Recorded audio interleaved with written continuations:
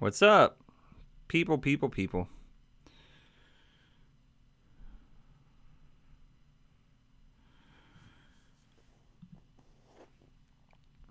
All right. What's up, guys? Let me drag Third Eye Navigator in here. Let's see. I've never done a thing before. Let's see. Oh no, Jean Ray, what the hell? It says you're unable to join. Hold on. What is that about?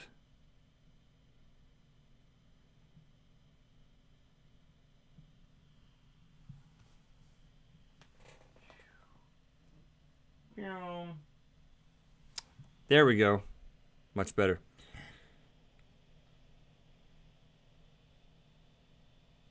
Hold on. We're going to figure this out.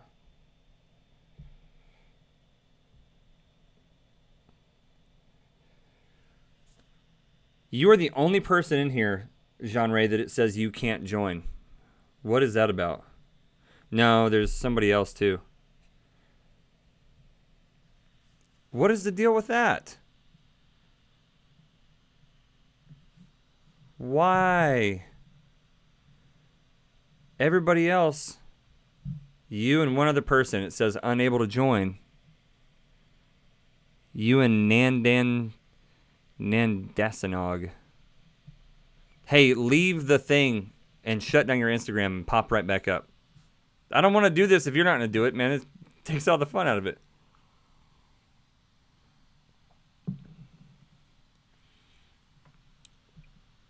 No, the disappointment. I can't live with it, man.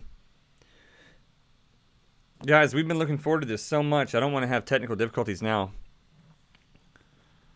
How's everybody else doing, though? I'll keep you entertained for the moment. We're going to do this one way or another. All right, let me see. Dude, it still says you can't join. Click on, let's try this.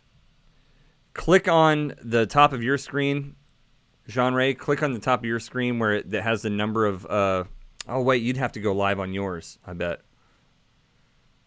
I don't know if it does it on yours.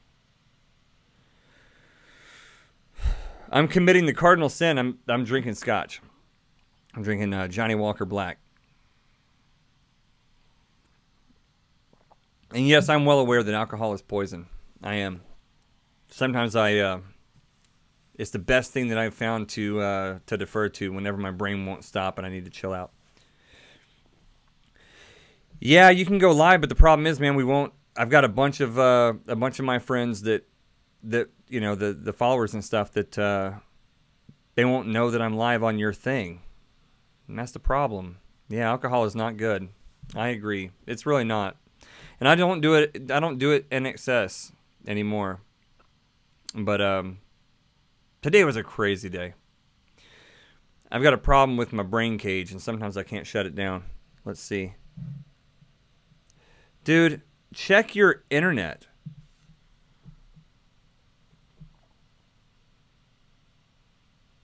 That is crazy. I don't understand why it would be a problem.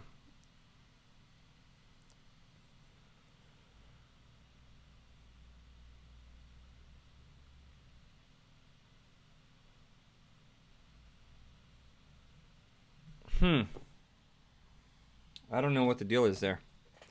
Yeah, so I've got a little glass of scotch and a big glass of water.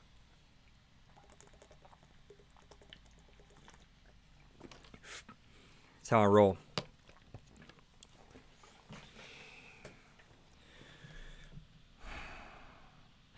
I don't know, man. I can go with anybody else. That's so sad.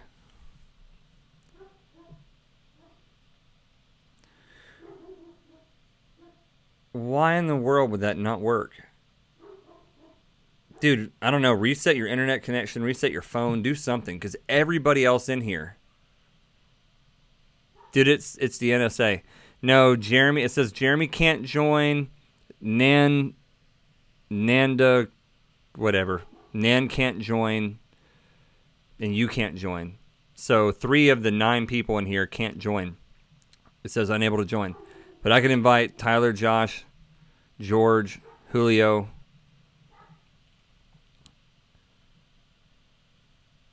I don't know, dude. That's really crappy. I'm sorry.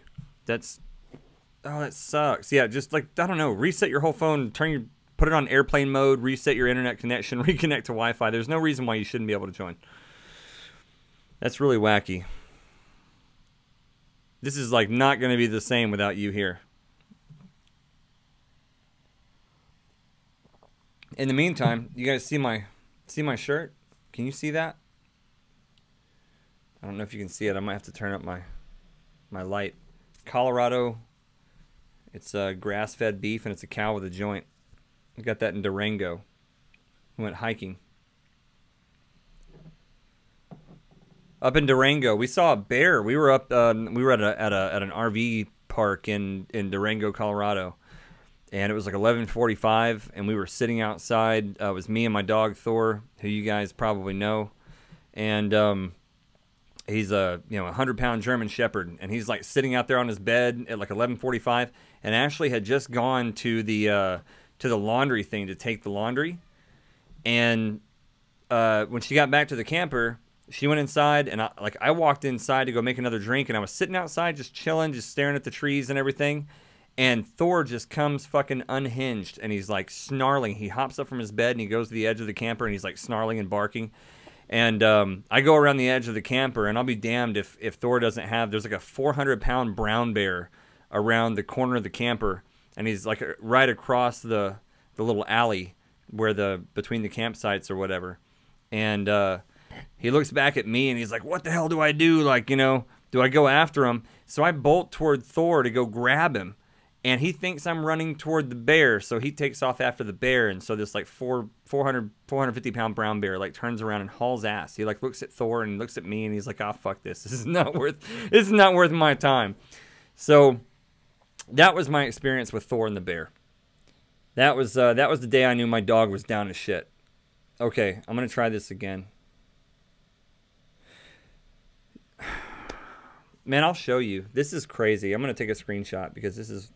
I feel terrible. This sucks. I don't know why it.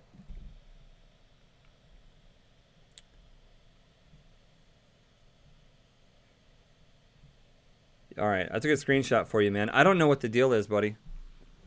I don't know why but it's still. I'll send you the screenshot later. But it totally just says you can't join. I think the NSA is blocking us.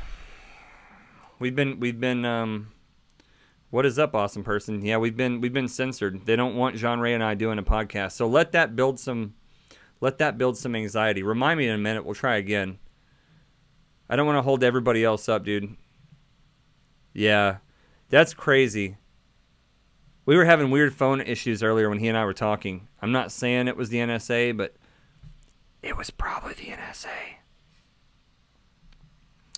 Yeah, so at this point, Jeremy cannot join me if I wanted to invite him to do a joint deal, and you can't join me. Everybody else can join me.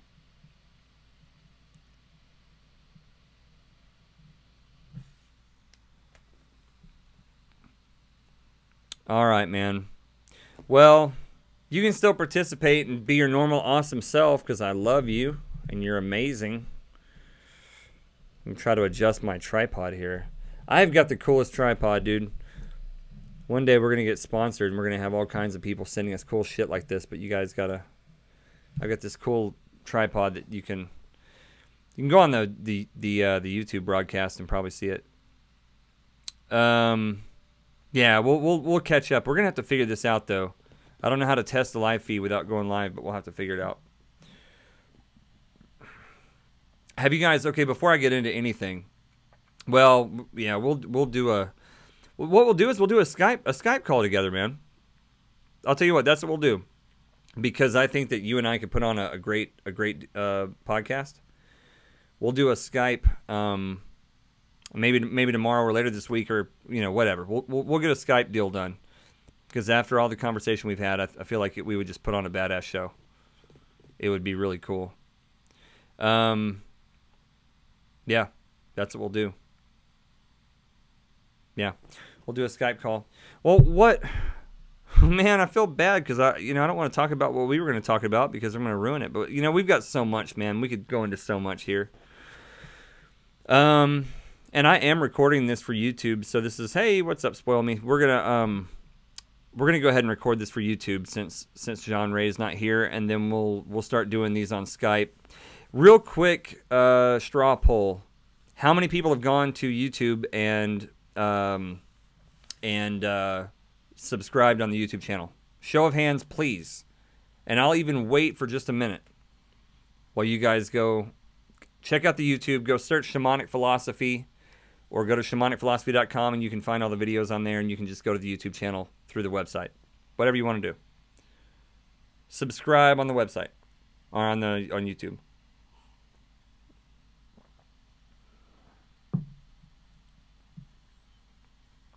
I learned so much from you guys, it's crazy.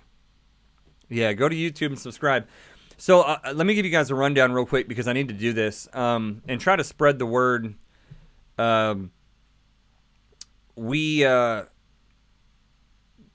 trying to take the podcast to YouTube so we can do this via YouTube, like YouTube Live, like Joe Rogan does. And JC and I have been over here jacking with the studio all day long, trying to get things like laid out where we can get multiple camera angles. And he really wants to step up the production. If you guys have watched the podcast, you know who JC is.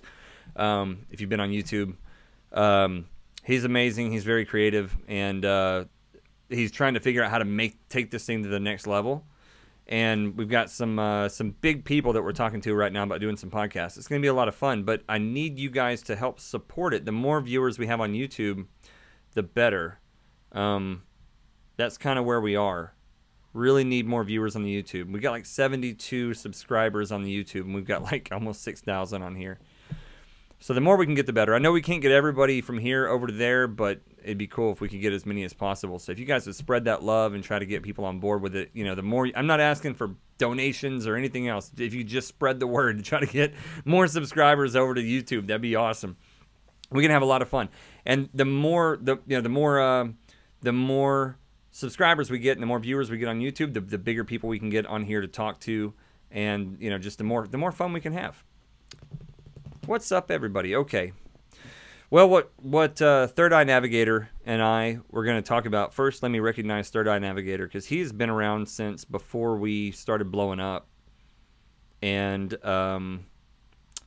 he's been a good friend for a long time. He's followed and given a lot of support and a lot of positivity. He's been sharing our posts and stuff like that, and so I just appreciate the shit out of him. He's just an awesome guy. Jean Ray is his name. He's a country bumpkin from the South named Jean Ray. Supposed to be Johnny Ray. Call him Johnny Ray. Whatever. But instead, he decided to be born in France, and they named him Jean Ray. So it's all pretty and romantical and stuff. Well, so what we were going to talk about, and I'm probably going to drift off from this. Oh, we'll have to... I'm doing a screen recording, and I just pulled up all my passwords on my thing on my screen, so I'm going to make sure that doesn't make it into the final cut. So what I was going to do is we were going to talk about the relevance of understanding ancient cultures and civilizations. Number one, understanding the relevance and cultures of ancient civilizations. And hold on, I got to respond to a text message from my booth thing real fast.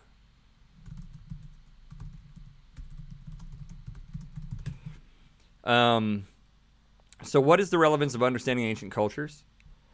And then part two of that, or sort of part B of that, is how to use that to navigate modern society. How to use what we can gain from ancient civilizations, the knowledge and the wisdom that can be gained from ancient civilizations, and apply that to our modern lives, and how to navigate culture. Because Third Eye Navigator, he's got such a cool name. By the way, if you guys aren't following Third Eye Navigator, go follow him now. Share his stuff. He's awesome. I've got him on my my things on my deal, on the regular, my my whatever the hell you call it. He's on all my posts. Third Eye Navigator's a buddy. So, what can we learn from ancient cultures, and then what do we do with it, right? So, I don't just follow ancient cultures and study ancient cultures because it's cool and it's interesting. Well, I mean, I enjoy it because it's interesting, but the reality is I talk about it to other people because there's a lot of stuff I'm interested in that I don't talk about to you guys or whatever. But like when I talk about things, it's generally because I think that it can make a difference and it can help people. And the reason I think that understanding ancient cultures can help people is because human beings live by example, and we live by what we see around us. And what we see around us today is kind of a broken example to learn from if you think about it. It's not really a great example. Everybody kind of admits that we're not doing all that great as a society. And that's not really a cynical look at things, but it's just kind of an honest look. Let's face it, right? We've got a lot of division and a lot of funky stuff going on, and people aren't generally all that happy with everybody else. And so I think if we look back at ancient civilizations and we understand the messages that they were trying to convey, because they were trying to convey a message, right? Like today, we're not trying to convey a message to people from 2,000 years from now. Like we don't give a shit. We're not thinking about that at all. But the ancient people were actually trying to pass on knowledge to future people. That's why they wrote it in stone. That's why they built megaliths. That's why they did things like the pyramids. They were trying to pass on messages to future people because a highly evolved culture understands that you need to you need to enlighten your future generations. So I'm going to go ahead and pull up Instagram on my computer so I can walk you guys through this. Oh, look, there's JC popping up on my Instagram feed right off the bat. So where is it? I just put it up. Jesus, I post too much stuff. I can't find it. Well, wherever it went. So the point is, yeah, I don't know. I can't find what I was looking for. I thought it was a lot more recent than this, but I don't see it popping up. But, no, I'm not giving up on this. It's right here. Somebody said, oh, there we go. Confucius. Confucius says, if your plan is for 1 year, plant rice. If your plan is for 10 years, plant trees. If your plan is for 100 years, educate children. Whoa. Right? So this is the reality of things.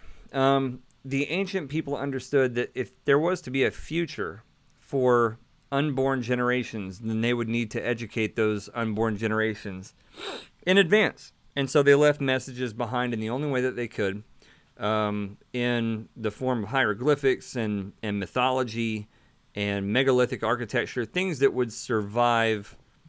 Yeah, Satya Sai Baba. That's a modern day real deal, right? Millions of people have seen that guy perform miracles like a Jesus today. So you have to look up Satya Sai Baba. George Alex just put it in there. That's the real deal. I think he's the real deal. Millions of people think he is. Millions of people who've seen him do miracles. But in ancient times, I mean, the ancient people understood that when you look at the construct of reality and how civilization works, masses of people, civilizations are pretty easy to manipulate. And they do get manipulated over time. I mean, there's this wavelength. There's this like ebbs and flows of how things work in terms of like a golden age and then a falling off. It's a spiral. It's a cycle. If you haven't looked up monadic cycles, you can look that up. Let me pull this up for the screen cap. All right, and then monadic cycles. Oh, you guys can't see it. It doesn't really matter that much. See, if we were doing YouTube, you guys could be looking at this right now. You could be sharing my screen with me. That's why we need to be doing YouTube stuff. But the ancient people understood that things worked in cycles. How blurry am I right now? I might be able to share my screen with you. I'll throw my camera on there. I wonder if you could see anything. Hold on. I'm going to try this. I'm going to hate myself for it because it's not going to work well. Oh my gosh, this is a terrible idea. You guys see that at all? Yeah. I don't know if you can see that, but there are ebbs and flows to civilization. This is just a reality. You see the crystals I was growing over there on the shelf with my kids? We've been growing crystals. Non-toxic. The ancients understood that there were cycles. And they tried to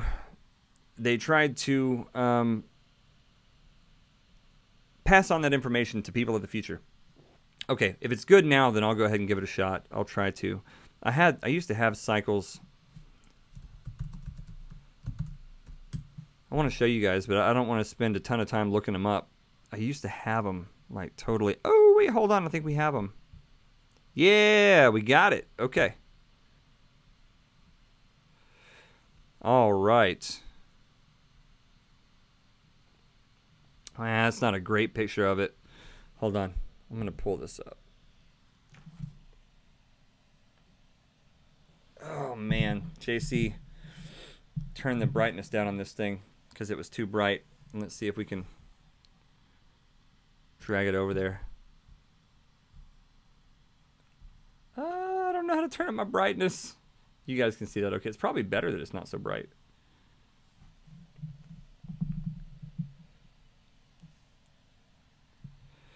So the ancient people understood that these cycles of time did exist. And you have like a golden age, and then a silver age, and then a bronze age, and then an iron age, and then a bronze age, and a silver age, and a golden age. And what it is you can think about it in cycles, or you can think about it in terms of... actually, here, we'll just do that. Maybe that'll work better. So you can think about it in terms of wavelengths, like an ebb and flow type thing. Or you can think about it in terms of cycles. If you do that in a cycle, that's kind of what this is portraying here. So the ancients tried to pass this stuff on in megalithic architecture and stuff like that. Did a pretty good job for the most part. I might even just leave it like that. Start a whole new deal here. Yeah, I'm just going to do a whole new screen recording.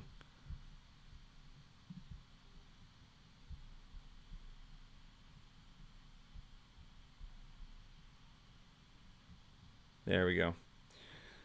Sorry, guys. I'm like doing production on the fly here. This is yet again another reason why we need to be using YouTube. So once we understand the cycles of time and we understand what the ancients were trying to tell us, we can get that people can be manipulated. And if you look at monotheistic religions today, they do a damn good job of manipulating masses of people. This is like an ongoing... There we go. It's an ongoing thing. So what can we learn from the ancient people? So I tried to model this out a while back. I tried to model out like exactly how would we Benny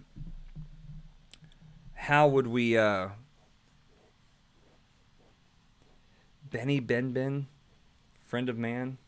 Really?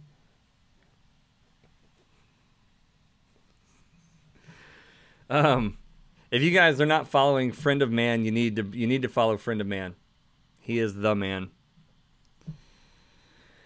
He knows his stuff. The man with the plan. I got so sidetracked. I'm all over the place tonight. I apologize. It's been a crazy Monday. So what I tried to do a while back was I tried to actually like map out like how you would draw like metaphysical diagrams of how to live. Just how to live, right? So it was like, do what you love, add energy and time to that, and that becomes like ritual or practice or whatever. And then add repetition, gain reward from that. That reward increases your enthusiasm or confidence, which inspires and feeds into a further perpetuation of that effort and time. You know what I mean? Like kind of a metaphysical spiral, and then it became this model that was really a tangible model of how you can live your life in a way that is the most fulfilling, the most rewarding, because as human beings, we do everything for reward. And I started trying to draw this out, and the words I was using were things like, time and energy are also known as practice, and then practice with reward or practice yields reward, reward yields higher confidence feeds into this, and it was very complicated. It's really hard to verbalize this stuff. And so I was like, shit, man, I'm gonna have to go invent a whole new type of metaphysical calculus to explain how this model works. And then I realized, guys, here's the damn deal. Here's why the ancient people had their stuff together so well. And here's why we have so much to learn from them. And once I get these models up, you guys will see it. But if you want to lay out a template for how to live a happy life, doing it in mathematical algorithms is insanely and unnecessarily complicated. Doing it in a mythological storytelling template is simple, it's relatable. A 5-year-old can get it, an 85-year-old can get it. And that's when I had a major revelation and realized that the mythologies that we understand from all of these cultures all over the planet, if you were, and I challenge you, draw out how you think that a society or a human being should live. Draw out how a person should live, and then try to put it into a mathematical algorithm, or try to put it into a page of narrative text. Put it into any format you want to put it into, and see if you don't come up with the same conclusion. If you're going to teach a person how to live, if you want to pass on some template for how to live properly to your kids and to future generations or whatever, it is so difficult to do in a mathematical algorithm. I came up with a bunch of stuff. Yeah. Balance is the key. Balance is the key. But there are specific things that you can do, or that you can teach a 5-year-old. We always say things like practice makes perfect. How many of you guys know what Aesop's fables? You guys have heard of Aesop's fables? By the way, I think my mom's in here, guys. My ma's in the building. So don't talk about mushrooms. That's okay. She knows I do a lot of mushrooms.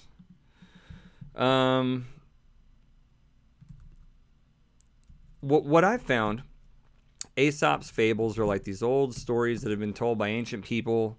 God knows how long. They're Greek, I guess. And they're super ancient, but people still talk about them today. It's kind of like the Farmer's Almanac. We kind of take for granted the Farmer's Almanac. If you're in America, at least, in America, in the South, we tend to think, most people think, if you talk to most people in the South in the United States, we tend to think that the Farmer's Almanac is some construct of the United States, our farmers came up with it 200 years ago or something, But the reality is, these things are ancient, man. They're ancient. They're so old. And Aesop's fables is they were used as ethical guides in the Renaissance and far back beyond that. And the ancient people realized something that we struggle with, and that our left brain materialist scientific community and other people are having a problem with. Sidebar, that is changing. If you guys remind me, I'll come back to that. But our left brain literalist scientist, right? Left brain, remember, left brain is literal, material, objective.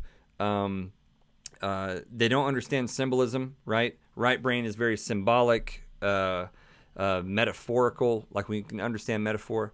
And the balance between the two means balance in discernment versus open-mindedness, closed-minded versus open-minded, objective versus subjective. It's a proper balance between the two. That's where you get the unicorn concept, is the energy coming out the pineal gland, representing balance, connecting with source, between the two left and right hemispheres. So the ancient people tried to teach us what I found on my own, trying to quantify like this metaphysical process of how to teach someone how to live. They understood that you can't, like, the easiest way to do it is through teaching mythology, telling stories about people with certain character sets. Because, like, we can think about Captain America, from the Avengers, or Wolverine from the from the X-Men, or we can think about anybody from any movie you can think of. Movies are basically modern mythology. And a good movie is true. A good movie, a Jedi, a Jedi hero of some kind, is an archetype. Friend of man just said it. So a good Jedi is going to strike you as a good archetype. And what we lack today is an understanding of symbolism. This is one of the greatest evidence of the right brain deficit that we have in the world today, is that no one understands what an archetype is. Like, most people don't understand what an archetype is. Like, we don't teach it. Like, the discussion of archetypes is not a mainstream discussion that you can have. But an archetype is an understanding. It's a set of characteristics that represents an ideal that people can strive for. And if you think about, like, I love, like, Man of Steel. If you guys have seen Man of Steel, I'm sure most of you probably have. Russell Crowe, Superman's dad, when he's talking to him, and he's like, he's like, you'll give them an ideal to strive for, and then they'll join you in the sun. Well, what do you think he was doing there? The sun is sort of, in my belief system, just to be clear, the sun is God. That is God to me. That the sun is what creates all life on earth. If the sun went out tomorrow, we'd all die. The grass would die, the bacteria would die, everything would die. The sun is God to me. And so, and it's also not just to me, but in mythological sense, sun worship was God to the to the good pagan people, whereas Saturn or Satan or Set is the opposite. Root chakra versus crown chakra. There's this sort of dichotomous binary relationship, push pull, good evil, light dark, all that stuff. Fungi doesn't need sunlight, but it needs moisture. Moisture doesn't exist without the sun. Checkmate, bitch. I love you, and I don't even know if that's true. Fungi needs moisture, surely. All right, hold on. Let me read this. Hold on. Let me see here. We got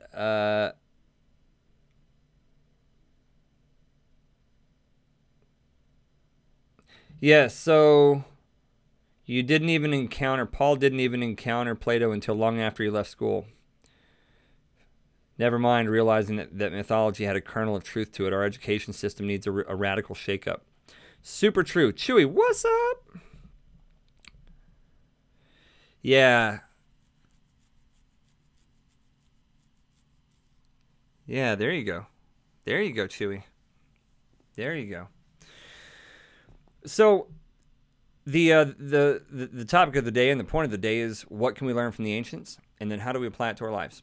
And again, going back to the mythology of it, we can learn from that mythology that mythology is a good way to pass on belief systems. But the problem, so here's where we get into the right brain imbalance, right? And there was certainly a right brain imbalance, at least within a lot of cultures and civilizations at some point in time. Whenever you start taking mythology too seriously, right? This is remember, in your left and right brain model, you have discernment and literalism versus open-mindedness and being able to understand metaphor. Who lived in conflict? Shay?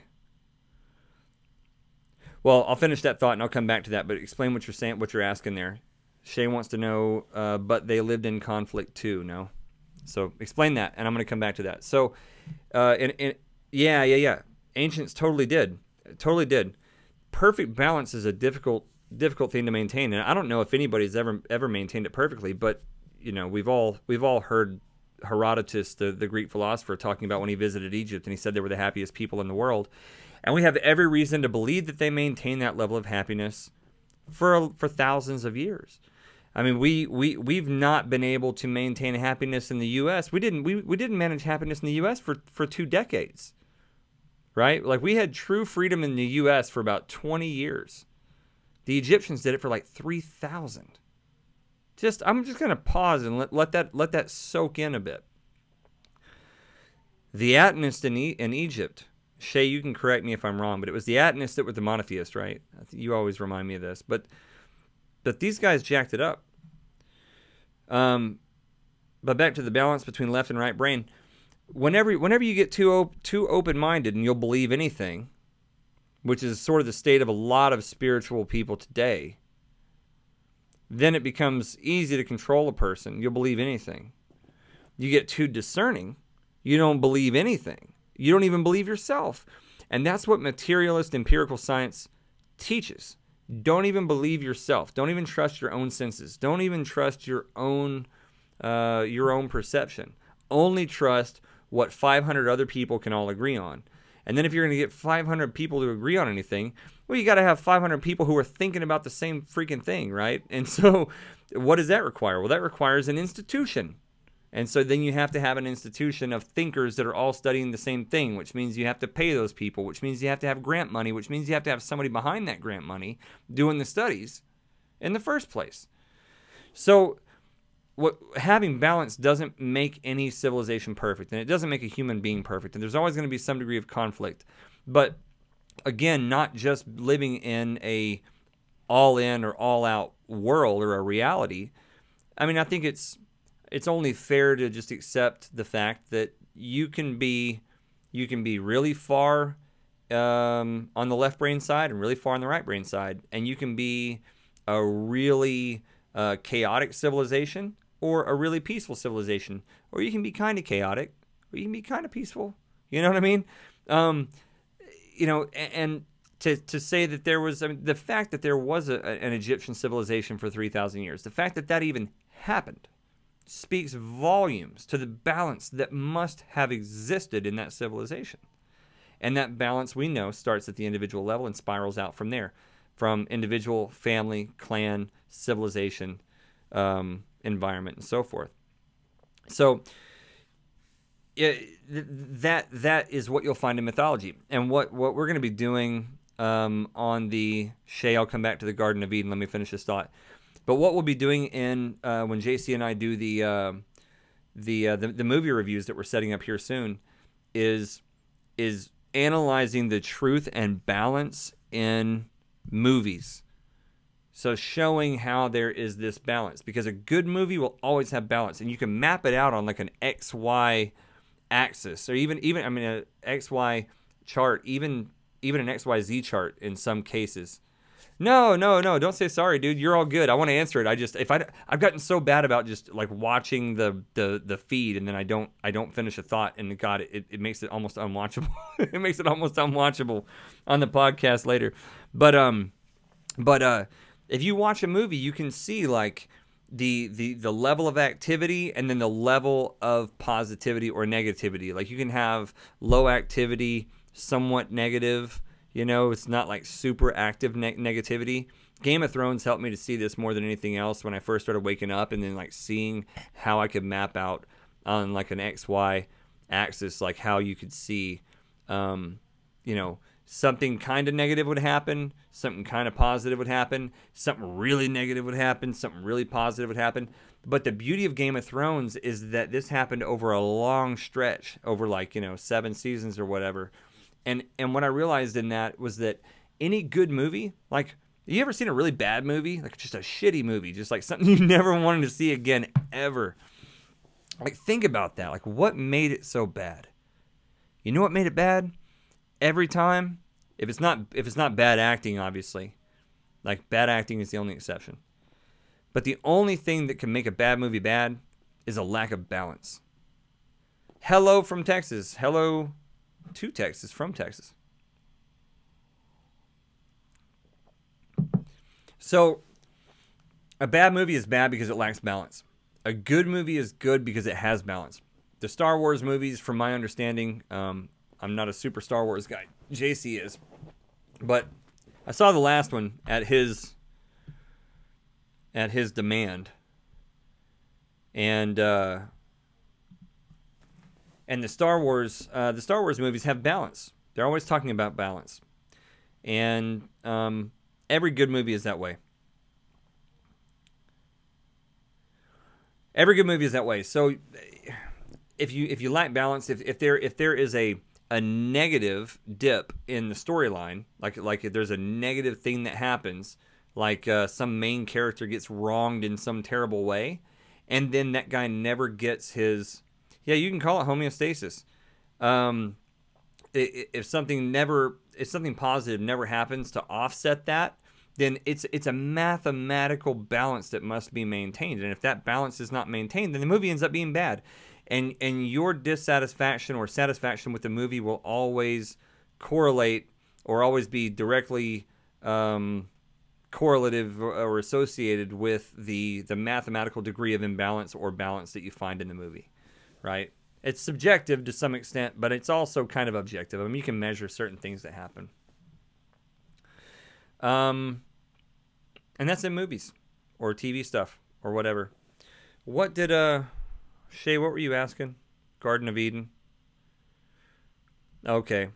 Shay gets all right, what do you want? What are we talking about with Garden of Eden? The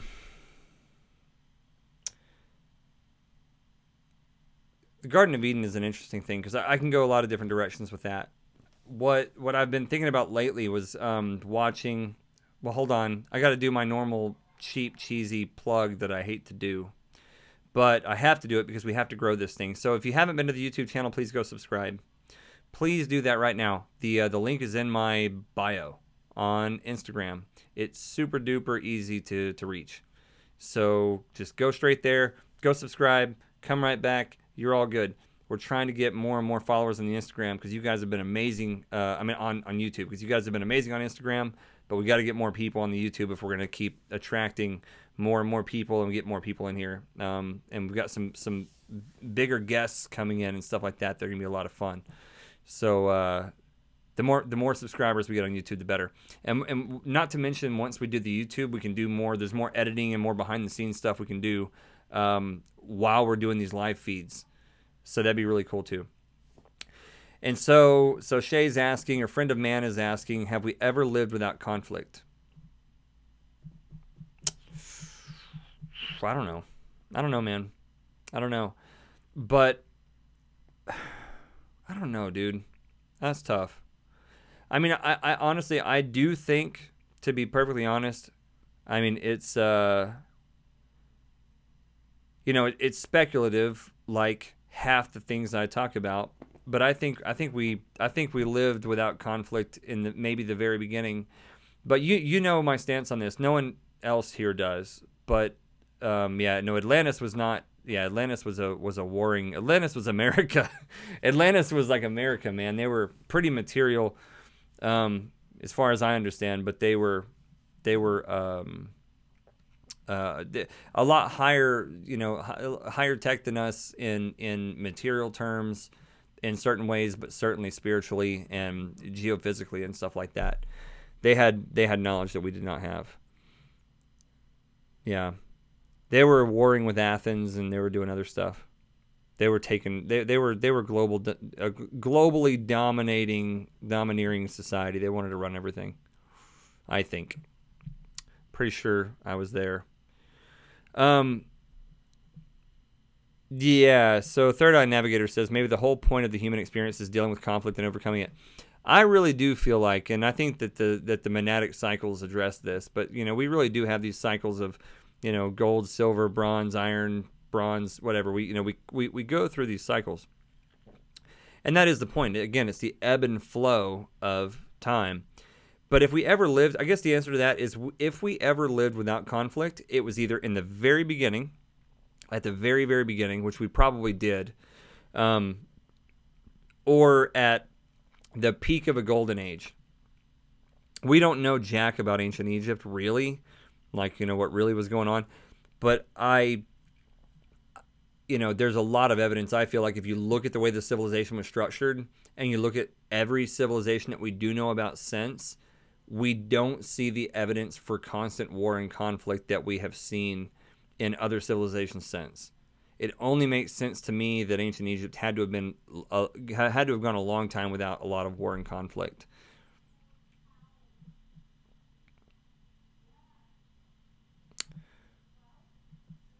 Well, Irene, thank you so much. Irene says, I was already subscribed to the YouTube channel. Gotta go, but really like watching you speak. I know you guys are really going to grow on YouTube. So nice of you. Thank you so much. If we do grow, it's because you're awesome. You guys hear Thor barking at the door? Somebody rang the doorbell. He doesn't like it. I wouldn't go to the door if I were that person. So yeah, I mean, so friend of man and I, this is a buddy of mine, and we're fellow nerds, and we're always talking about ancient history and doing research and discussing the research that we share or sharing the research that we come across. And I just sort of, I've voiced this to him and probably not anybody else, but like, look, the history of the human story is very mysterious. We don't know where we came from. Shay, friend of man, he's willing to dig back into that, the depths of where we came from, and that is why we make a good partnership. In terms of nerdy research partners, that's sort of what he fulfills. For me, it's doing my best, and he does this too, very much so, and beautifully, right? I might add. I'm really interested in understanding how we got from where we were to where we are, and what that ebb and flow looked like, and mapping out that. Paul just subscribed. Yeah, give everybody the YouTube channel. Give everybody the YouTube channel.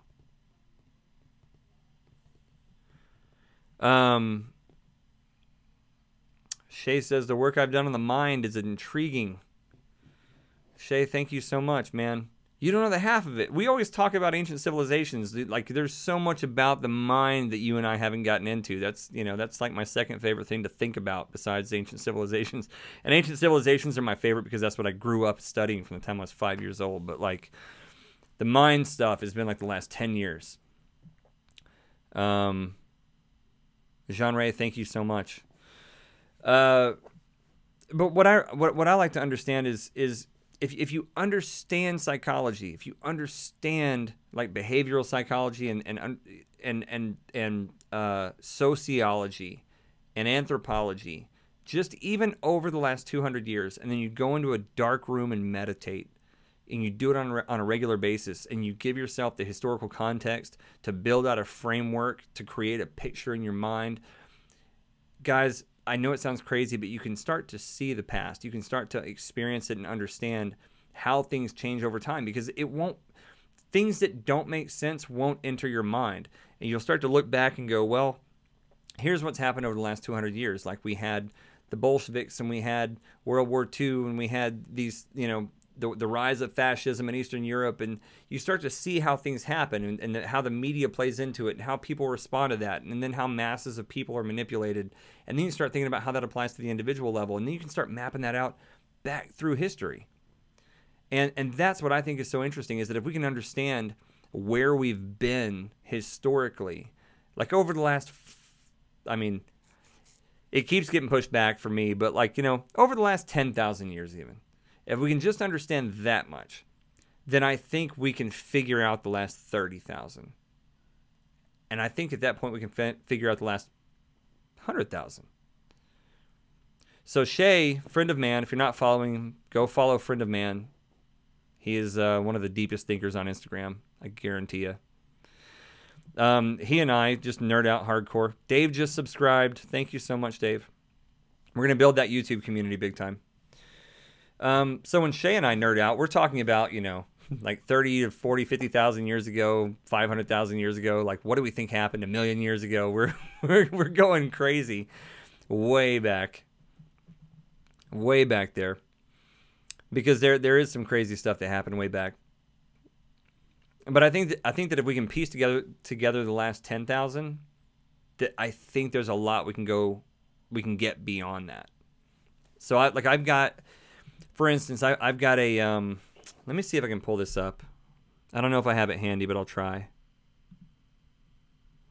I've got a chronology of what I was trying to do was a timeline, and this started out with a like Ashley was asked, like Ashley when we got together, she wasn't really thinking in terms of like how old is the Sphinx, you know. She didn't know who Michael Cremo was, you know. That poor girl, man.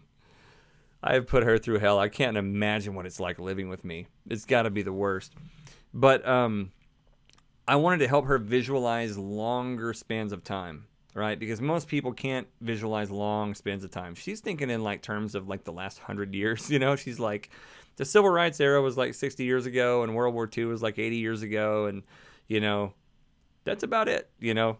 And I'm sitting here thinking in terms of like, you know, the last 12,000 years of civilization, 12 to 30,000 years of civilization, you know, 250,000 years of human evolution, of anatomically modern humans, 2 million years since our last ancestor with the apes, if you're, you know, if you think that that's how that went, 65 million years since the last dinosaurs, if you think that that's how that went. I think it was probably more like 20 million years.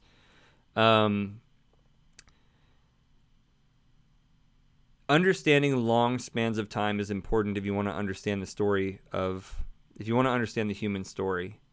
And I'm trying to find right now this timeline that I initially made just for her reference and like for my kids and stuff. But it ended up being this timeline. Robert Schoch does say that he thinks that the Sphinx is like 36,000 years old. And I trust Robert Schoch. I'm not one to blindly trust people, but Robert Schoch he's a serious dude. Boston University geologist. He was the guy that did the initial weather dating on the Sphinx back in 91. He went to the World Geological Survey in a room full of the world's leading geologists and showed evidence that the Sphinx had been weathered like for thousands of years by water, by rain. And then he got everybody in the room to agree with him. And then he like removed the side, you know, he had a big projector up at the front of the screen at the room, and he like showed everybody the evidence on the projector screen, and then he pulled away the paper he had blocking the rest of the picture, and they saw it was the Sphinx, and the whole room went crazy. They were about ready to lynch him because the Sphinx is in the desert, and there, you know, the amount of weathering of weather erosion, rain erosion that it would take to cause that kind of erosion on the Sphinx would take thousands of years of heavy rainfall, and that hasn't happened since the end of the last ice age. And that, you know, that means that it was already weathered for thousands of years before the end of the last ice age, which means that you know, that it's probably there for 20 plus thousand years. And if Schoch's saying 36, I think he and Robert Bauval both say that, and probably good reason to believe that. But so anyway, I created this timeline of like global disasters. This is something, Shay, you and I don't know if you and I have talked about this, but like all you guys might be interested in this, but I created this timeline of global disasters and the rise and fall of civilizations over the last 12,000 years, just to see what the coincidences were. And when I say coincidence, I should say correlations, but I mean like, you know, correlative incidences of these things. And there are some really interesting things that happen, you know. There was like, you know, there's been some big... What I came to the conclusion of in a nutshell, all this is going to be published in my work on the website eventually once I get like get my hands around all of it to get it out. But what I realized is that the more that global society has grown, the more necessary it has become in the minds of certain powerful people to control knowledge of the history of the human race. Because the reality is, every few hundred years, you know, 500-600 years, a significant chunk of our planet gets fucked up bad. Like really bad. Like really bad. Like an entire hemisphere or a like quarter of a hemisphere gets like obliterated. Like really bad. And if you control a population and keep them in the dark, you can kind of keep them running in this rat race, running in a hamster wheel, and doing whatever they want to do.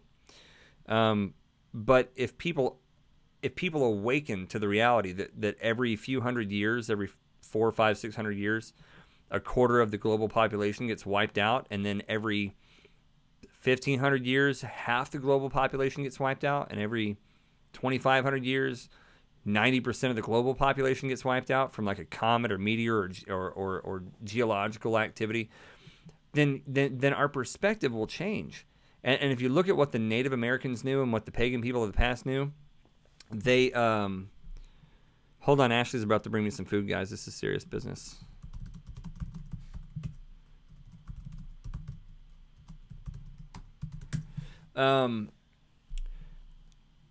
The pagan people of the past, look, this is about to get deep. Are you guys ready to get deep? This is like the deepest shit I've ever gotten into. I'm glad we got into this, but I'm about to go deep on this. So, ultimately, what we fear is death. What we fear is death. And what we fear right after death is we fear that we are not ultimately going to be happy in life. That's the two biggest fears we have in that order. Well, if you were to take a civilization that thought that life just went on forever for our progeny, which not coincidentally is our third fear, is that our progeny is happy and successful and taken care of. If we as a global civilization, if people understood, like, first of all, we all disconnect ourselves from the reality that we're going to die. Like, individually on a daily basis, we block out the fact that we are going to die on a daily basis. We walk around with that complete certain reality as far from our minds as possible. And it's how most of us get through the day. Not most of the people in this room, but I mean most of the people in general. You know, most of the people in the world pretty much block that out. People in this room, meh. For the most part, we probably don't give a shit, right? Death is not a big thing up. I'm just not worried about it. Think about it all the time. Not concerned with it. But this is something we put out of our minds. By the way, this is a good time for me to plug Sam Harris's. Sam Harris is a philosopher I like. He's an awesome guy in a lot of ways. Hello, dear. I got food, guys. Thank you, love. I love you. Love you. Bye, cat. Sam Harris did a video called "It's Always Now." JC and I put it into our last podcast, which it got flagged for copyrighted content, kind of like JC told me it would, and I told him it probably wouldn't.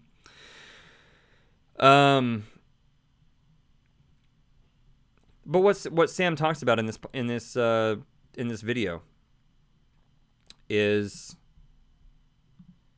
he says oh, look, we got a minute and a half left. I'm going to pop right back on after we're done, guys. I mean, after this, got a minute and a half. If you guys want to rejoin, you can. If not, my feelings won't be hurt. I know I've been on here a long time, but I am about to just jump into this, because if I don't, I'm never going to. And since I am recording this live, there's no point in me not doing it. But we distract ourselves from the fact that we're going to die. Sam Harris did a video called "It's Always Now." Go YouTube it. It's like 6 minutes long. It's totally worth your time. And what he talks about is the fact that we distract ourselves from the reality that we're going to die because we're afraid of it or whatever. But if you face it, you would live your life in a whole different way. Whoa. Like, think about that. You would live your life in a whole different way if you knew that you were going to die. I'm not saying you dwell on that. Not that, there's anything to really be afraid of, I think, there. But you would live your life in a whole different way. You wouldn't watch bad movies 4 times. You wouldn't fight with your spouse. And just certain things you wouldn't do. And so I think hiding our history from us and keeping us distracted on the day-to-day keeps us, first and foremost, it keeps us from connecting with the reality of our own mortality. If you can keep someone from connecting with their own mortality, then you can get them to do whatever you want, whatever kind of mindless bullshit you want them to do, and whatever you want them to do. Oh,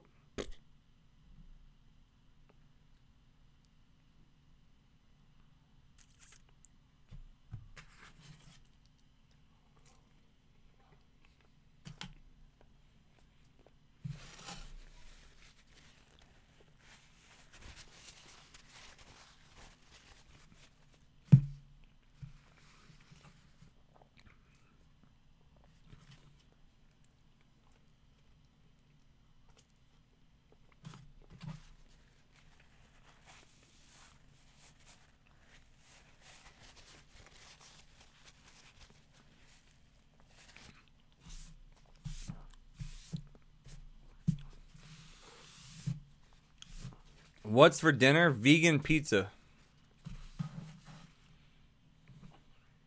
And scotch.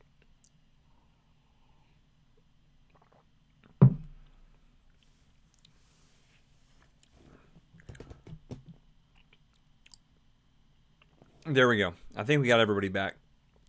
So the point is, if you can keep one individual distracted, if I can keep Shay distracted from the fact that he's going to die one day, then his mind is really mine to control. Wolf is online. Guys, my favorite Viking, Wolf Bullman, in the building. Crazy, beautiful human being that he is. You guys go follow Wolf Bullman too. He what a great human being. What a crazy human being. How you been, buddy?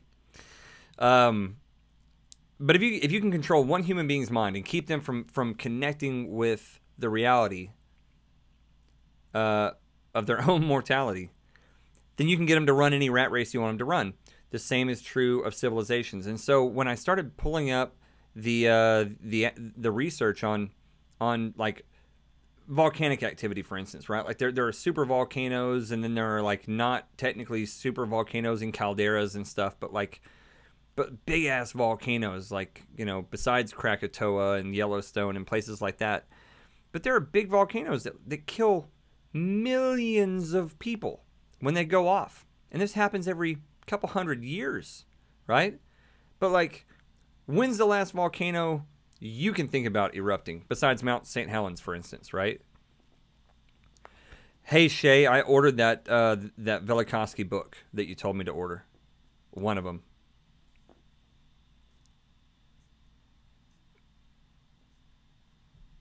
Yeah, Wolf's a big gay Viking. He always wants to hug me.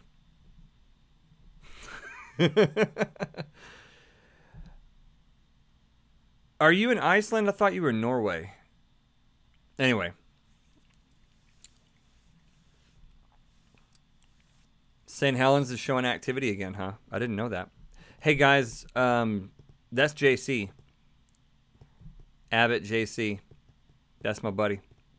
That's my multimedia wizard. I think that's his actual job title. He's the multimedia wizard behind Shamanic Philosophy. He's about to take us to a different level. He's got all kinds of ideas.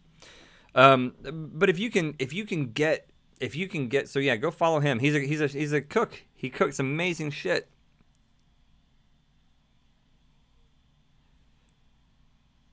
You guys crack me up. But when I looked at the historical records, there are major problems that pop up with these different geological activity, meteors. There's, you know, the reason I think there is so much confusion about Atlantis is because there have been massive local floods, like the Baltic Sea flood, or was the Black Sea flood, or whatever, like in 2500 BC or something like that. 2500 years before that, there was another one, you know, in a slightly different part of the world. And in searching for a bigger picture thing, like a bigger picture disaster, like a global disaster or semi-global disasters that screwed up half the planet, what I found is there are tons of smaller disasters that wipe out a quarter of the planet all the time. Like, the human race is a very fragile thing, man, and the Earth is a very fragile thing. And there are periodic fuck-ups that really have a major impact on things. So the point is, the ancient people knew this. The ancient people, like, according to, you know, Shay, you probably know better than I do, but I mean, like, you know, certainly every Native American tribe, from the Mayans, the Aztecs, the Hopi, the Navajo, the Maori people in Australia or New Zealand, or, you know, the southwestern Pacific. We're living in like the fourth world. So the world has been destroyed like Actually, the Mayans, I think, say 5. The Vikings say 5. But if you read the stories, the Earth has been destroyed 4 or 5 times. And so I was trying to look for evidence of these disasters, not knowing really how long those spans of time would be. And what I've found is, Shay, by the way, for the podcast here, Shay says there are whales in the desert. And that is a beautiful story that I want to understand more about. But it doesn't surprise me in the least. There have been massive, massive floods that have happened that have wiped out millions and millions of people. We forget about the fact that the Black Plague wiped out like tens of millions of people all over Europe. We forget about the fact that there was a volcanic eruption in El Salvador in 1300 that resulted in a major drought that displaced all the Native Americans of the southwestern U.S., killed millions of people, and then led to droughts all over the world that killed tens of millions more. Like, it's a real deal thing. So if you understand all that, then you can get over yourself. You can get over your even your progeny to an extent. Like, we're not going to set our kids up for an infallible world. What you can do is live your life as well as you can. Come to terms with the fact that you're going to die on a regular basis. Just deal with it and be okay with it. Accept that you can have purpose and value in life and spread love, light, and truth all over the world with all your relationships and all your interactions. Imbue those values in your kids and try to teach them what the ancient pagan people, the ancient sun worshipers, taught their kids, which is to live in harmony with nature, leave the world better than you found it, spread love in every way that you can, make the best of every situation.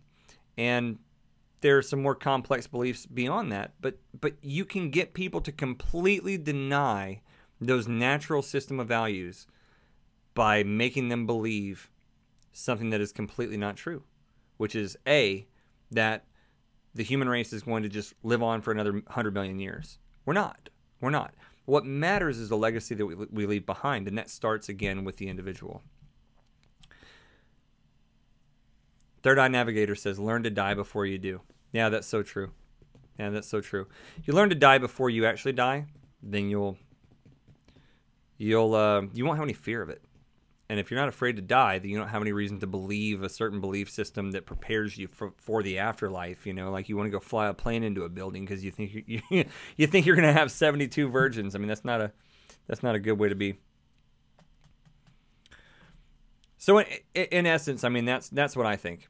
I think that when I looked at human history, when I did that timeline, I did the research myself, and I found that disasters fuck up the world regularly. Half the world or a quarter of the world, and every couple thousand years, the whole world. And living in such a way that you think that the human race is immortal is the only way that you can justify living the kind of existence that we've lived. Treating the earth like shit, treating each other like shit, and not accepting our own mortality. All right, I'm going to read through some of this stuff. So Wolf says, don't you think the world's greatest pandemic disease is way overdue? I've tried manifesting it since I was 20. Wolf, that is the most cynical thing I've ever heard you say. I hope that that's a language barrier, because I can't imagine you sitting around hoping or trying to manifest a pandemic on the world. You're too nice for that. All right, still reading here. Let's see.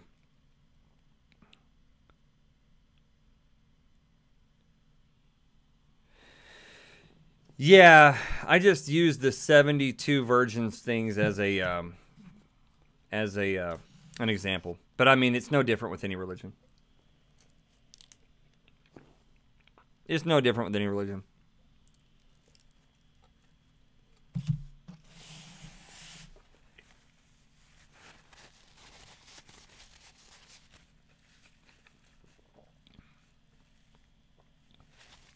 All right, Shay, I'll look that up.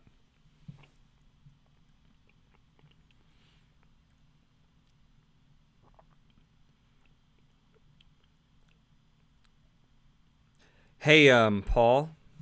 Sufism is one of my major fascinations, by the way. And I don't I don't know that Sufism really fits into the same category as other branches of Islam, by the way. I think you would agree with that. I would love to talk to you about Sufism sometime. Sufism is a whole different branch of Islam. I'm not even going to sit here and talk about it in front of an imam. But I am extremely fascinated with Sufism. Sufism is a beautiful belief system, from what I understand. I say a lot of research, but again, I'm sitting here talking to an imam. I can't really make that profession, but what I understand about the Sufi belief system is a beautiful belief system. It's borderline. I believe it's real Islam too. Yeah, no, I do too. Absolutely. But you guys don't believe the way that other Islamic people believe, do you? You don't practice, you don't live the same way. It's very different. So, Paul, I'm curious about this, and anybody else. Hey, Shay, have you ever heard of the Baha'i faith? The Baha'i, like Bahai, but there's an apostrophe in there somewhere. There was a guy, I think he was a Sufi Muslim in like the 1830s, and he started a religion called the Baha'i faith. And he took, hold on, I'm going to stop the screen recording because I'm not doing anything on my computer screen. What a waste of space. This guy was a Sufi. Yeah, there's plenty of people from every religion that are crazy. But the Baha'i faith, it was like, I think he was a Sufi Muslim, and he did what I think a lot of people did. He did what I think Jesus did. He certainly did what Krishnamurti did. Jiddu Krishnamurti. That was really Shay that got me sort of on. Shay kind of got me more tuned into Jiddu Krishnamurti, but Jesus has kind of been a figurehead in my life in this regard, because Jesus was a guy like this guy that started the Baha'i faith, and I can't remember his name. I'll look him up real quick. But yeah, Tyler just put it in chat there. Baha'i, it's Baha'. And what they did was they realized, this guy realized that that all of the ancient religions were all saying the same thing. They were all coming from the same source. They were all laying out the same template. They all just had different tribal bullshit that came along with them. And if you guys have ever seen that show, The Office, Dwight, the actor that plays him, Rainn Wilson, is from the Baha'i faith. And if you understand that, and then you see his character in the show, you can see how it's funny that like Rainn Wilson played the character he did, and why like his belief system was like this mishmash of like it was like paganism and druidism and like ancient Protestantism and all this stuff. Yeah. That the Baha'i faith is a legit deal. Like if I was going to be, Ashley and I have actually been talking to some Hindu friends of ours, and we're thinking about going to join a Hindu temple, because the Hindu people are beautiful people too. They understand that like religions have all just sort of been a mishmash of each other. And modern Hinduism, I forget what the name of the temple is that we got referred to, but modern Hinduism, I mean, people in modern Hinduism know that the religions are all the same thing. They'll go to a Christian church and pray. They'll go to a Buddhist church and pray. They don't care. They get it. And I think that's cool. But the Baha'i faith is that way, but it's just hard to see. It's hard to find a Baha'i church. Bahia. Her name is Bahia. Upanishads. I don't know anything about the Upanishads, but I know about Sufism and I know about the Baha'i faith. But Jesus got it, man. Jesus grew up near Göbekli Tepe. He grew up over in the Middle East. He was doing a lot of stuff over there, and he grew up with some woke people. I always talk about Jesus. I mean, Shay's somebody I enjoy talking about Jesus with because we have very similar views on Jesus. But I think, here's what I think, man, in a nutshell. I think that every so often there is a periodic change of consciousness in the world. this is super high level stuff, right? Global consciousness type stuff. I think every so often there is a consciousness shift in the world, and it's been marked like a bookmark. It's been or a milestone, a mile marker. It's been marked in time by this star, this what Shea and other, what other people call the star prophecy, and it seems to happen around the same period of time that someone is born, or I think people, lots of people are born at a certain time when there starts to be an awakening.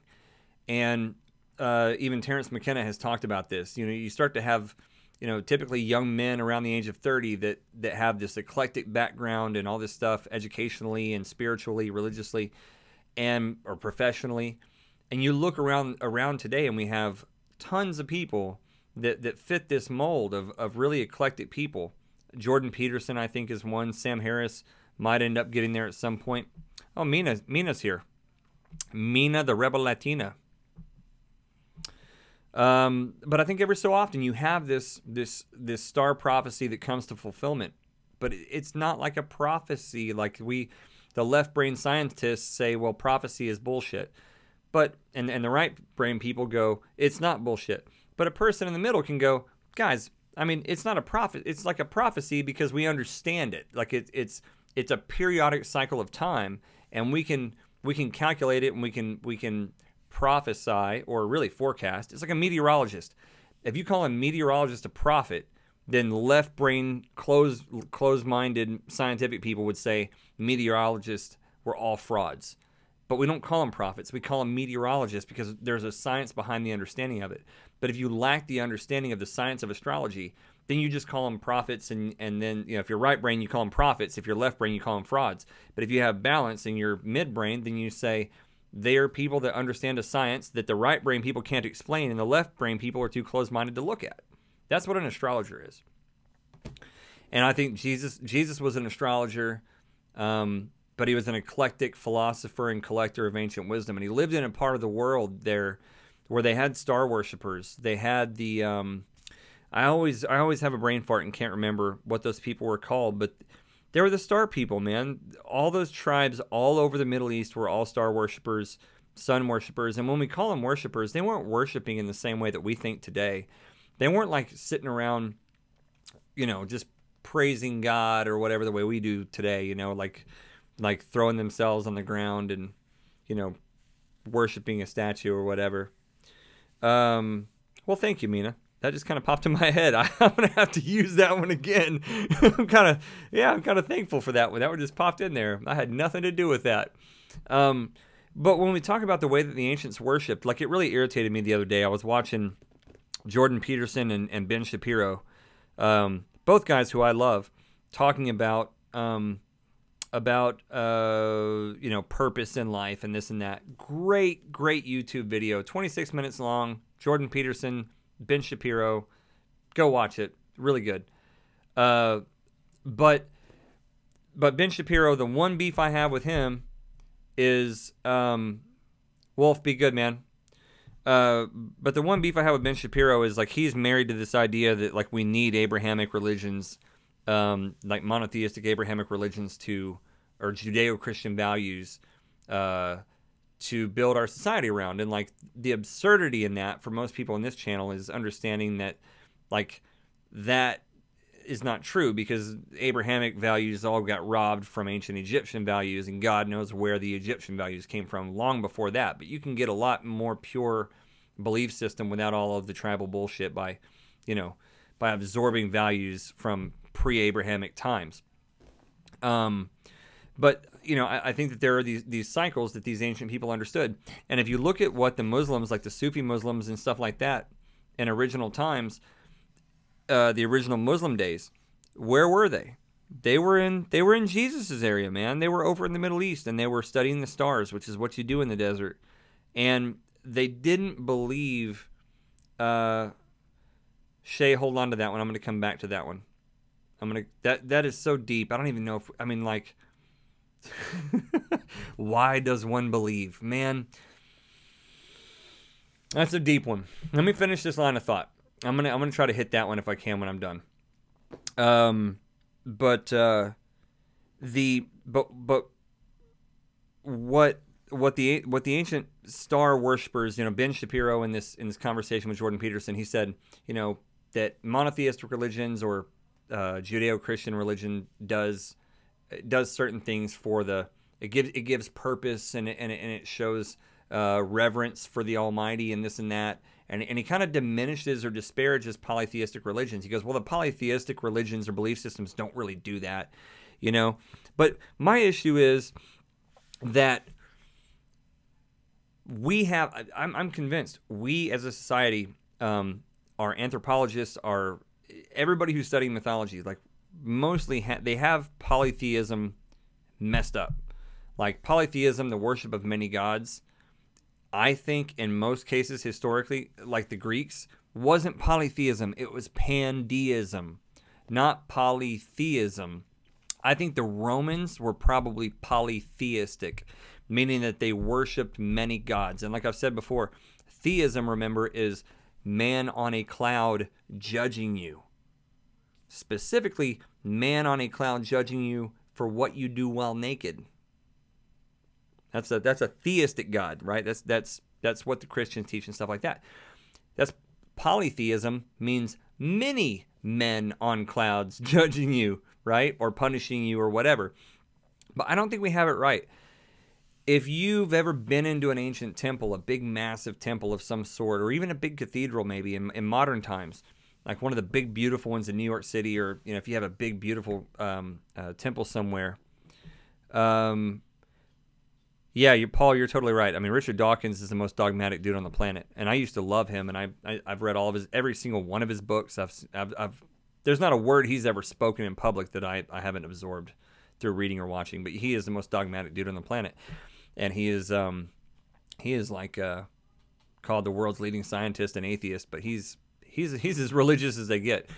But if we don't understand that polytheism is not the same as pandeism, then we're missing the point. Pandeism is the understanding that all things are God, all things have the divine in them, and that there is a divine purpose to all things.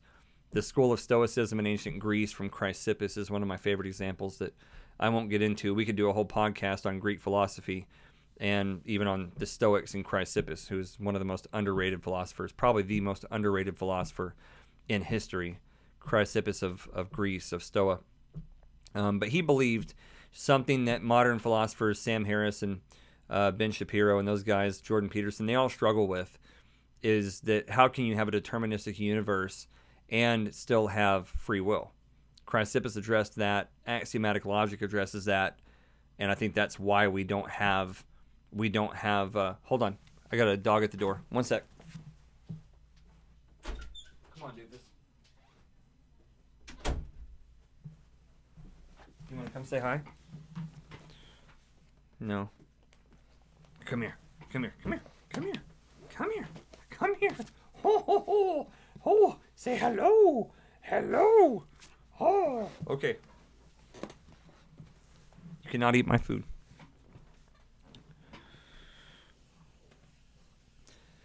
So anyway, yeah, I forget where we were going there, but yeah, look up Chrysippus of Greece, Chrysippus. I think I talked about him the other day. But the more I listen to these philosophers and stuff today, or whatever they are, philosophy today is it's in such a shambles as a field of study and a field of discussion. Our philosophers today are lost because they've disconnected with spirit. They don't have it, man.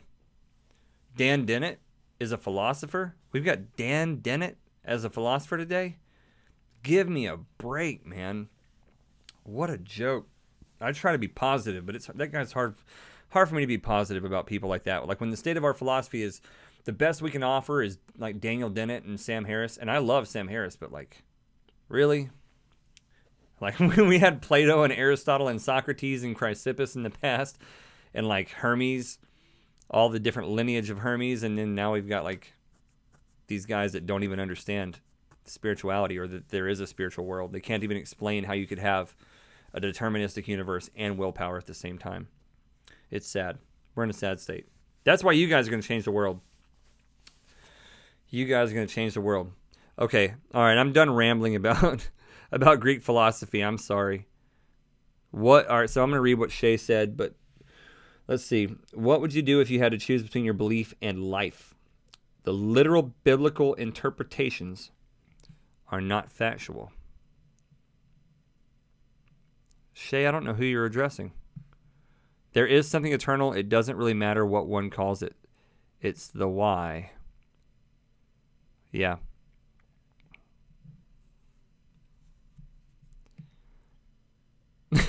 Mina, are you just laughing to laugh? That's totally fine. I'm always good for a laugh. You can laugh at me all you want.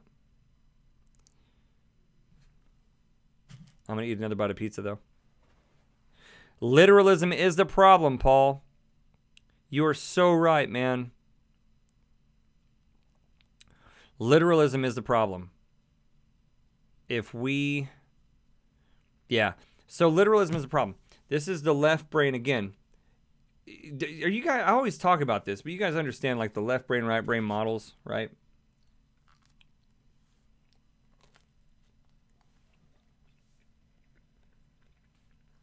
Sorry, guys. I'm so committed to the cause. I'm eating cold pizza while I'm talking to you. That's how much I love you. I'm about to get the hell out of here and go heat this pizza up, though.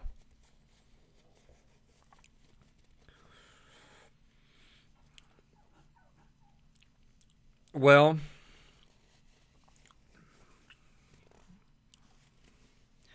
it's all mythology. It's all telling stories in ways that we can understand. That's what I was talking about earlier. Is like there's no better way, and I mean, there is nothing even close to mythology when it comes to the efficiency of a tool for teaching a template of how to live. I've tried, man.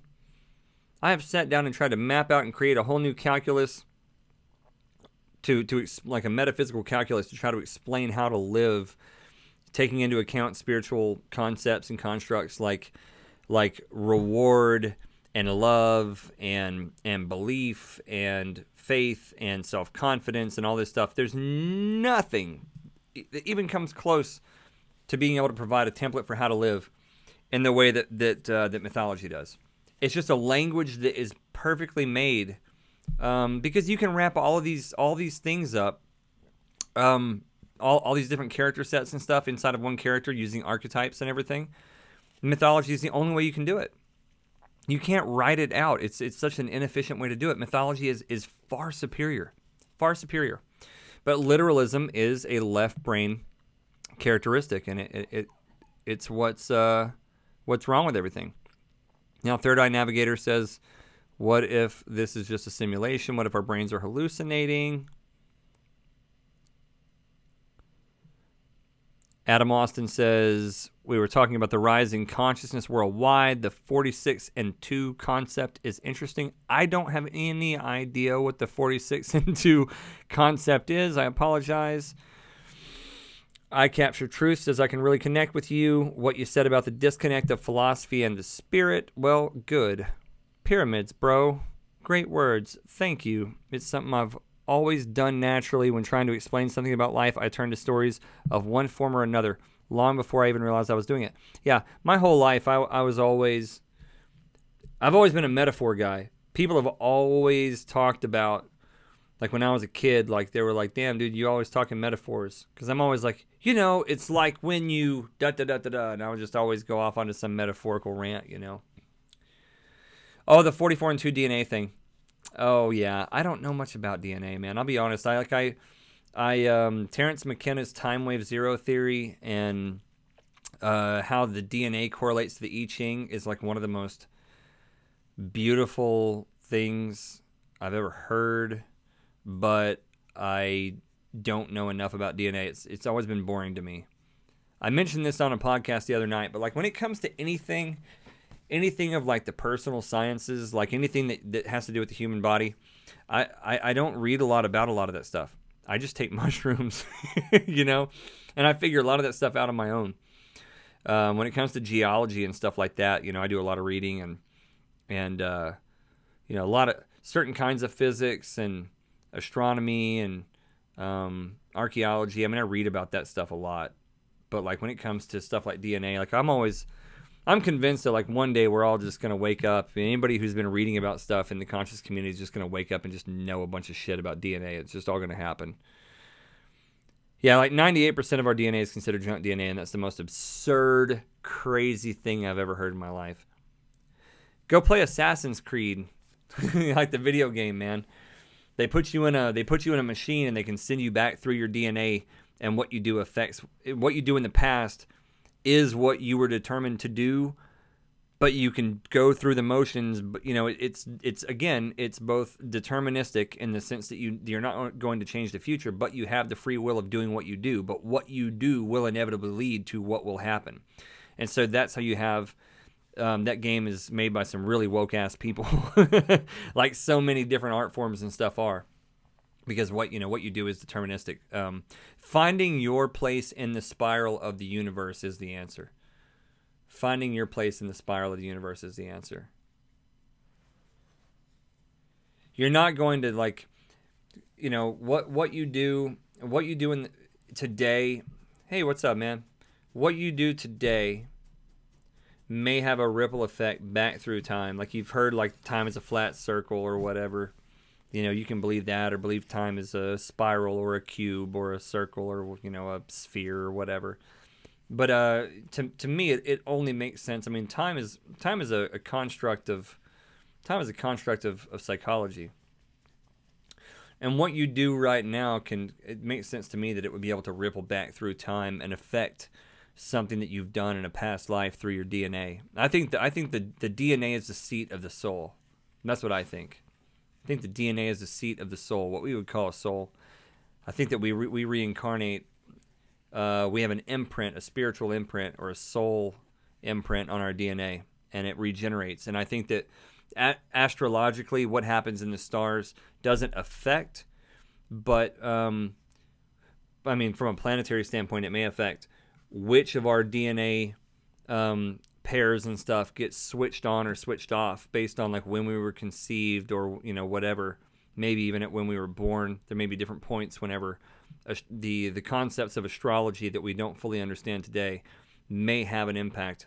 In fact, I'll say I'm convinced they do have an impact on what gets switched on. Like if you look like your mom, or you have your dad's intelligence, or whatever. I mean, the celestial bodies have a lot of an impact on a lot of things that we do. So it seems silly to me to deny the high probability that they have some impact on our DNA. DNA being constructed of proteins and water and a bunch of other stuff that we know are subject to celestial activity. What are my thoughts on psychedelics? Go to the YouTube channel. I'm not. Yeah.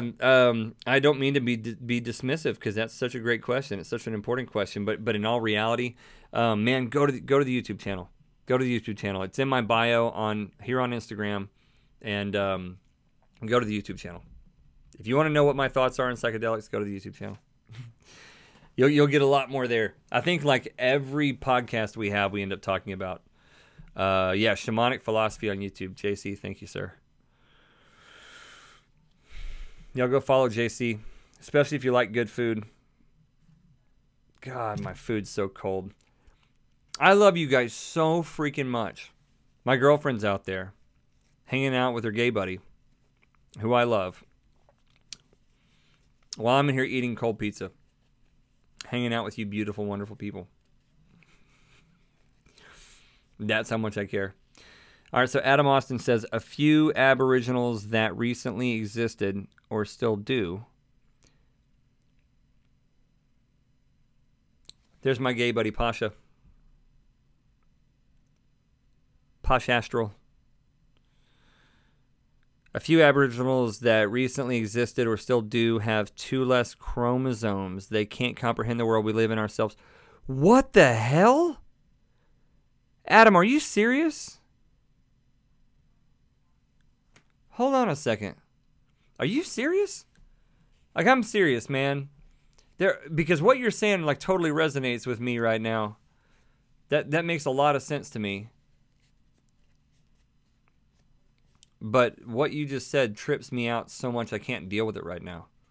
You're saying that there are people on this planet right now, the Aboriginals, because this would make sense if you understand the Aboriginal people, very archaic people, that they have 2 less pairs of chromosomes and they can't figure out what the hell's going on in this world. That's insane. God, now my brain's going to explode. What the hell do I do with that? Dude, now I've got a whole new thing to look. Oh, man. Shay, I blame you for me not knowing about this. This is your fault, man. You're supposed to know everything I don't know. JC is my creative better half. Shay is my my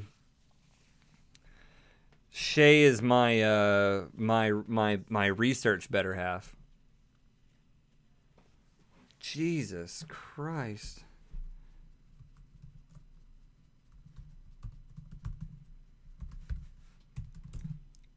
Topic, Rashid, is right now we're at fuck, where I don't know. I lost track. We're at, hold on.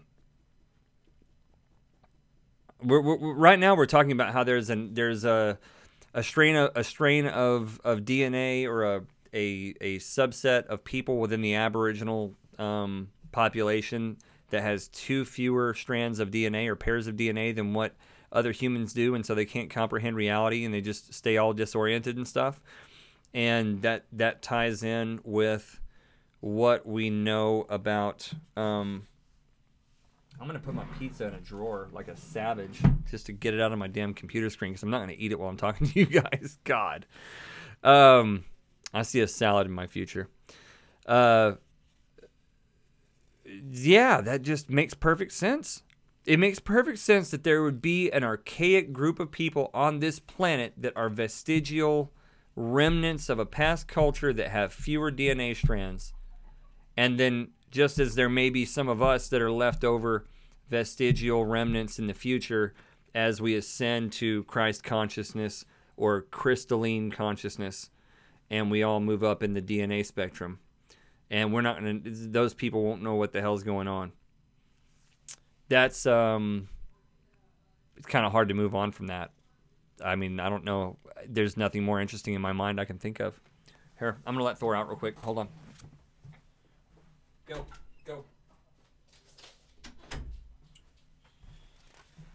Yeah. So, the only other thing I could think of, you guys... No, actually, I'm not going to go into it. We touched on it the other day. The underwater river that's under the ocean and how there are like probably fish in that underwater river and the water's too saline for the marine biologists to find it. Like their ROVs, their remote operated vehicles, can't penetrate that super saline water in the underwater river. So they can't really go explore it. And then my thought that there are fish in that river, and to those fish, the fish that live on the shores of that river, which would be the ocean bottom to us, you know, that those would be ascended beings that live in a whole different dimension. And then to those beings, like the dolphins and sharks and regular fish, would be like the birds are to us, because they're able to fly, you know, up above the ocean floor. And then there's like a river down here, and so you have this whole other ecosystem. And then to the dolphins and sharks and whatnot, you have us, you have humans, and we're in a whole different stratosphere, a whole different dimension. You know, 99% of sharks and all fish in the ocean will go their whole lives and never see a human being. And then to human beings, we have birds, and birds live in a whole dimension that we don't. I think there's another dimension beyond that. I think that outside of our globe, I think there's another stratosphere. I think the reason that all the flat earthers have any artillery at all, the reason they think the earth is flat, is because NASA lies about all these pictures of the earth, and they don't send in real pictures of the earth. But I think the reason NASA does it is I think that they don't want us to see that the earth is not quite as solid as we think it is. I think that there's a watery I think we're all underwater. The air, our atmosphere is water to a higher to a higher group of people, of entities. That's what I think. And I think the Earth may even look different than that whenever you get outside of the atmosphere. I don't know, I think that we go through some shit.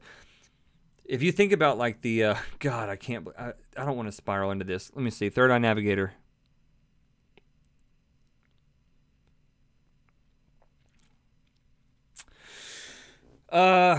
Yeah, man, I don't want to get off on that because I could just keep going, and it's all speculative, I don't care. I don't mind speculating. In the absence of proof, I'll take evidence. In the absence of evidence, I'll take speculation. What do you say, guys? You want to wrap it up? You guys have hung in there for a long time. It's been a long time. We'll wrap it up. We'll take one more, and I'm going to go reheat my pizza. And go play Dance Revolution with my gay friends. Because I'm not scared. I'll beat that ass. Any questions? Bueller? Anybody? If not, I will wrap it up. And thank you guys so much. Not before I plug the YouTube channel. Make sure you go to the YouTube channel. This was all recorded. Provided my computer doesn't pull something crappy and file corrupt on me or something. Yeah, Danny, go ahead. You just joined, so go ahead. Before you guys jump off, Danny's got a question. Let's see what we got.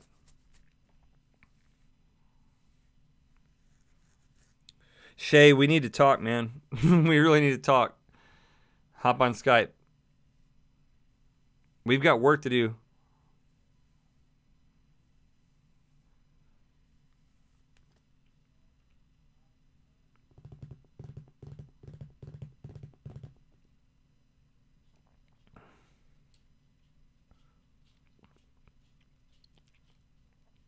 Thank you, Paul. Thank you, everybody. If you guys do need to jump, go ahead. I cannot tell you guys how much I appreciate you. I mean it, man. I get so much from these conversations. It just means the world to me. We will check out that Tool thing, the 46 and 2 thing. I mean, that's just a whole new world for me to get into. It's blowing my mind. It correlates with so many things that I'm studying right now, that I'm into right now. I mean, it just blows my mind. Go to the YouTube channel, subscribe, please. Shamanic Philosophy. Let's build that thing so JC and I can start making that our core group. We've got so much so much ground to make up to make YouTube as big as the Instagram platform has been. But if we're going to really grow and get this thing going and get I want to get Joe Rogan on. I want to do some head-to-head shit with him. I want to get people really. Some big name people on to really have a good time with you guys. Graham's going to be on. Graham Hancock's going to be on. He's working on the book right now, and he's kind of heads down, but here in the next couple months, Graham's going to be on, so that'll be cool. Let me see. Danny says, hey, thanks. I'm scared of psychedelics. Did LSD once, and I couldn't stop crying, and the adrenaline was too much. I'd love to learn and enjoy and control the effect. Any advice? So JC can talk more about LSD than I can. Probably Jean-Ray could, too. My advice, take mushrooms. That's my advice.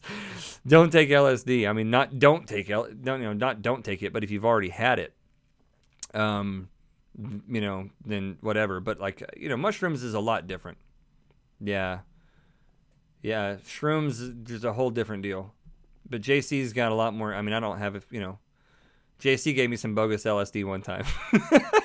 But other than that, he's the guy to talk to about LSD. He's done it a bunch of times. But here's my advice to you, and this is heartfelt, okay? Heartfelt advice here. 2 or 3 things, like 3 things probably. Fuck it. Okay, look. All right, I've got like 5 more minutes. All right, I'm gonna do this. This is gonna take like 5 minutes, but this is such an important question, and it kind of keeps coming up. So here's the deal. Number 1, what Third Eye Navigator says, practice meditation and learn the art of letting go.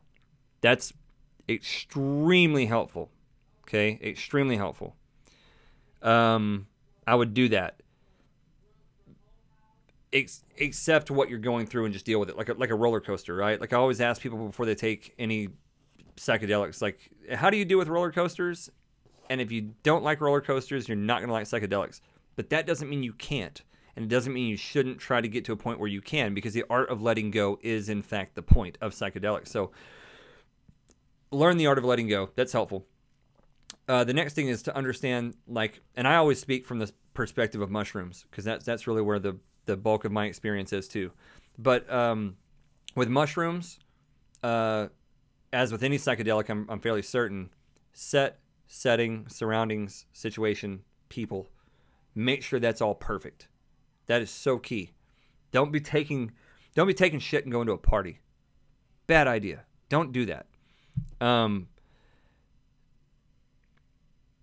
Yeah, Third Eye Navigator says the reason you freak out when tripping is because things are coming up and you have to face them, not push them away. Yeah, that's so true. So what I say is, like, with mushrooms, with a small dose of mushrooms from like 1 to 3.5 grams or 4.5 grams of mushrooms, 1 foot is out of the swimming pool and 1 foot is in the swimming pool. And your body doesn't know how to handle that, and it's trying to go back and forth, and it freaks your mind out. Your mind doesn't know where to go. So I call that the danger zone. Once you've learned how to deal with psychedelics, especially the particular one of choice for you, a small dose, like a microdose of 1 or 1.5 grams of mushrooms, is beautiful and it's awesome, and you can like clean the house and do laundry and stuff with it. But be mindful of the dosage, because that danger zone of small to medium is a danger zone. Like, that's where your head can't decide if it's in the pool or out of the pool. It's got 1 foot in the real world and 1 foot in the vision world, and it can't figure it out. And when you try to push stuff away, fight it off, it does push back harder. You accept it. I've had a demon on mushrooms. I took like 4 grams of mushrooms or 3.5 grams of really strong mushrooms, and like, I don't know, a year ago, and had this big crazy demon. Well, my girlfriend Ashley had just had a bad trip like 2 weeks earlier, and so I like had this really vindictive sort of mindset coming into this mushroom trip, and I took a danger zone dose on purpose, and I wanted to just bring some demons into my circle and just fucking rail them, because I was mad because it was so devastating to her to have this bad trip. So I took like 3.5 grams and I just called up the demons as much as I could, and I was just like, fucking bring it, man. So I had this big, crazy, gnarly demon come creeping into my room, left a big, gross black handprint on my wall, and he just came up with his stinking breath and put his face right in my face, and he just snarled and growled, and I laughed him out of the room. And I just thought, this is the worst that my consciousness can dream up for me. This is the worst that I've got to show myself. And I just was like, get the fuck out of my face. Just go away. Like, I realized deep inside that I was bigger than that, right? And so that's what you got to do, is realize that you are God of your own universe. You are Jesus. You are whatever divinity that you find that you can cling to, that you can resonate with.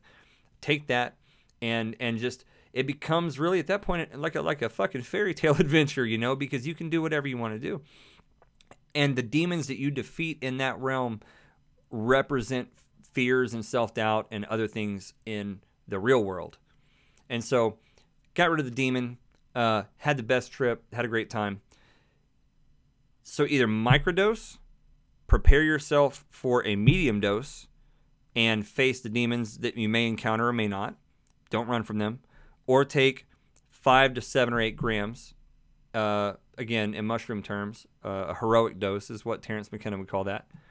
And then you don't have to worry about anything. You take 5, 6, 7, 8 grams of mushrooms, of nothing matters. I mean, you're not going to have a bad trip on that. You know, it's just not going to happen. So that's what I would say is, 1, learn to let go with any psychedelic. 2, take a microdose if you can. 3, if you take a medium dose, be prepared for what may come and deal with it. 4, take a heroic dose and just not worry about it and just come back a whole different person. That's it.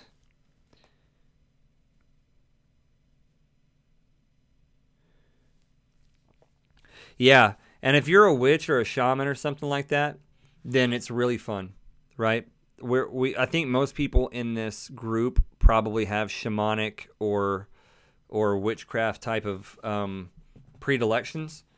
You know, hey, it's Off the Grid. It's my homie. You guys follow Off the Grid. He is full of funny, positive things. Funny, positive things. The handprint looked physical, but it was not physical. The demon was representative of things within myself. That's the last time I saw a physical looking demon, because my psyche figured out that I don't respond. I don't have a defensive reaction psychologically to physical demon constructs. So my consciousness never sent me a demon, physical demon again. That was the last time. My brain, you got to understand, you are the devil, you are God. Your brain, when you're on a mushroom trip or something like that, your brain's going to try to throw the worst shit at you it can, just to see what it can. And you'll see it. It's your ego. Your ego is Satan. Your ego is the devil. And it'll try to throw all kinds of crazy shit at you. It'll come up with the worst things it can. The last mushroom trip I had was the hardest I've ever had. And I never saw a visual anything. It was geometric mathematical proofs of how bad of a person I was. But it was just trying to break open my shell and get me to face some things that I needed to face. Yeah, it's very much just cleaning yourself out. Yeah, I was just cleaning myself out. I had to face some things I wasn't facing. That's all it was. Okay, all right, guys. 2 hours into this, we have it recorded. I am so super thankful for you guys. Off the Grid, you'll have to watch it, man. We recorded this for you. Just for you, buddy. Just for you.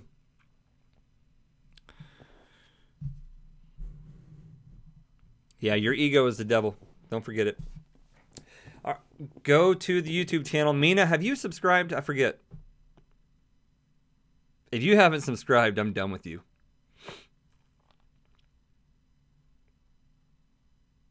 Everybody, go subscribe to the YouTube channel. Shamanic Philosophy. Let's build it. That's it, man. Listen, guys. May the light be upon you. May life be within you. May you be a sun shining on the paths of all men. You guys are that. I see it in you. God bless you. I love you guys so much. Go subscribe. Get out of here. Have an awesome week.